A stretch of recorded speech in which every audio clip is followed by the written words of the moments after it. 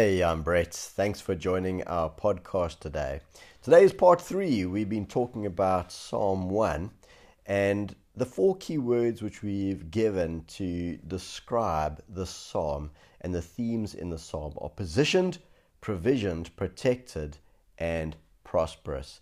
And today we're going to focus on that word positioned. But to set the tone and to get into the psalm, let's read together. I'm going to read for you from verse 1 to 3. Blessed is the one who does not walk in step with the wicked, or stand in the way that sinners take, or sit in the seats of mockers, but whose delight is in the law of the Lord, and who meditates on his law day and night. That person is like a tree planted by streams of water, which yields its fruit in season, and whose leaf does not wither. Whatever they do prospers. So our focus today is on that first line of verse 3. That person is like a tree planted by streams of water. The metaphor of the walking, standing, sitting that we see in verse 1 is now contrasted with this word planted that we see in verse 3. The word planted has to do with positioning. This metaphor is used throughout the psalm to help us understand that our spiritual well-being sets up our physical well-being and determines our eternal future. But let's talk about that. Is this planting fate, or is it choice? Is our positioning in life a fait accompli, or is it a result of choices that we make? It's easy to use the idea of fate as a scapegoat in life. It's easy to blame our circumstances or someone else for our current circumstances or state of mind. But was the blessed person in Psalm 1 blessed because they were lucky? They just happened to be in the right place, in the right time? Or was it something else?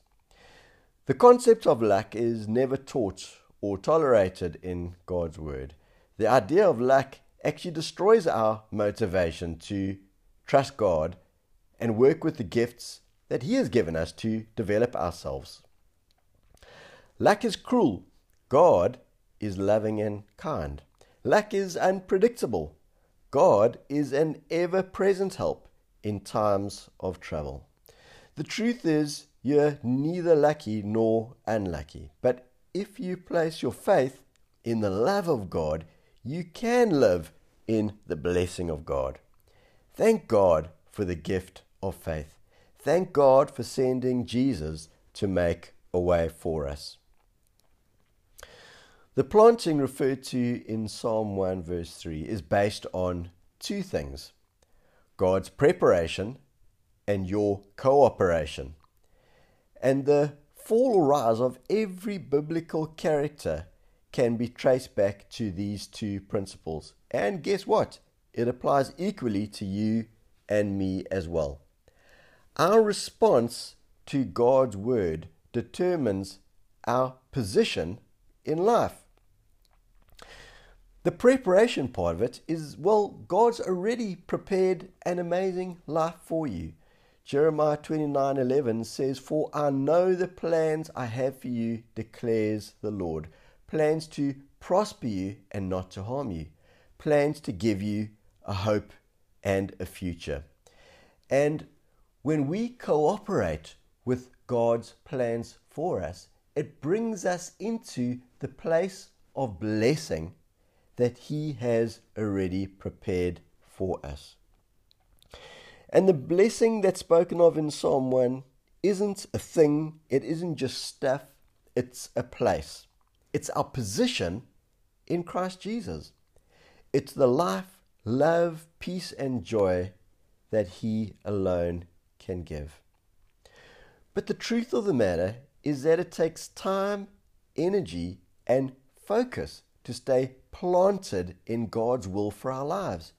Because life is filled with things that tempt us, distract us, Life is constantly moving, and we have to constantly apply our faith and adjust our mindset to stay in the place of peace with God. I'd like to give you an example. Some years ago, I lived in the beautiful little coastal town of Jeffreys Bay, and my brother and I were constantly in the water surfing.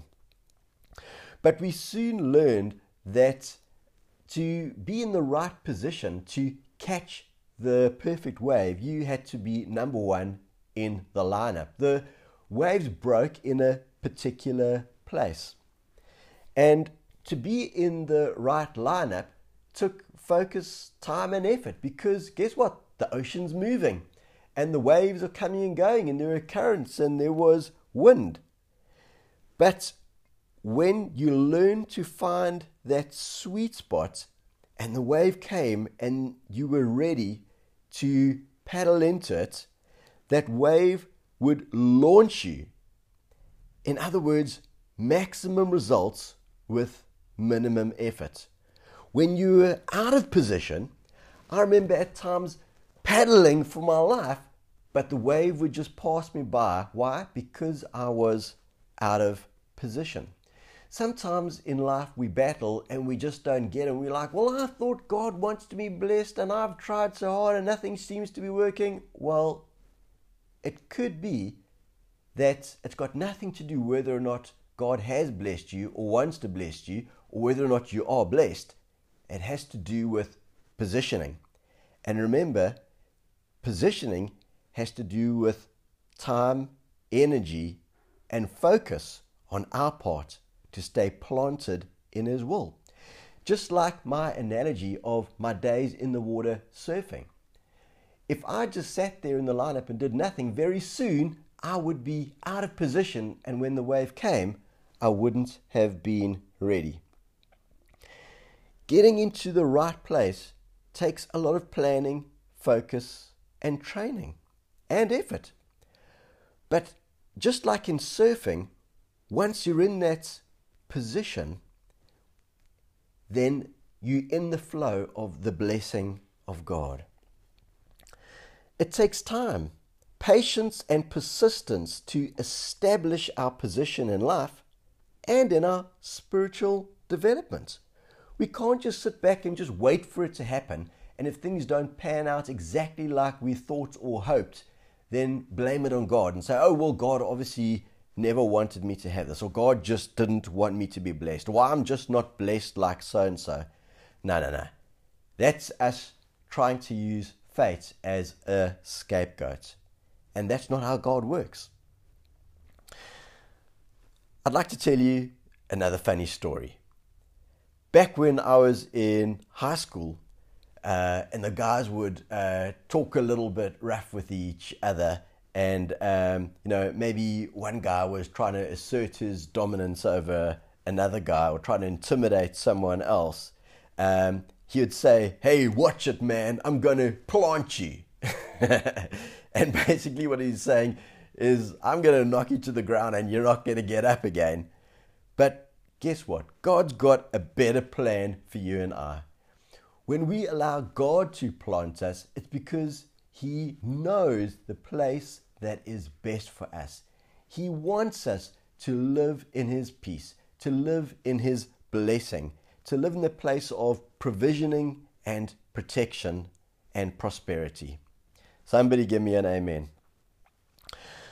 Let me ask you a question. Are we positioned by virtue of our good looks, stunning personality, culture, education, or upbringing? No, we are planted and positioned by our faith in the finished work of the cross. You are planted in the very best possible position in your life by an attitude of thanksgiving, by showing appreciation to God for who He is and what He's done. Someone once said that it's our attitude, not our aptitude, that determines our altitude in life. I'll say that again. It's our attitude, not our aptitude, that determines our altitude in life.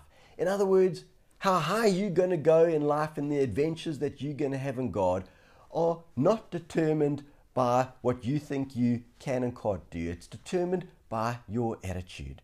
And when we choose an attitude that honors God, acknowledges Him, we position ourselves in the flow of His blessing.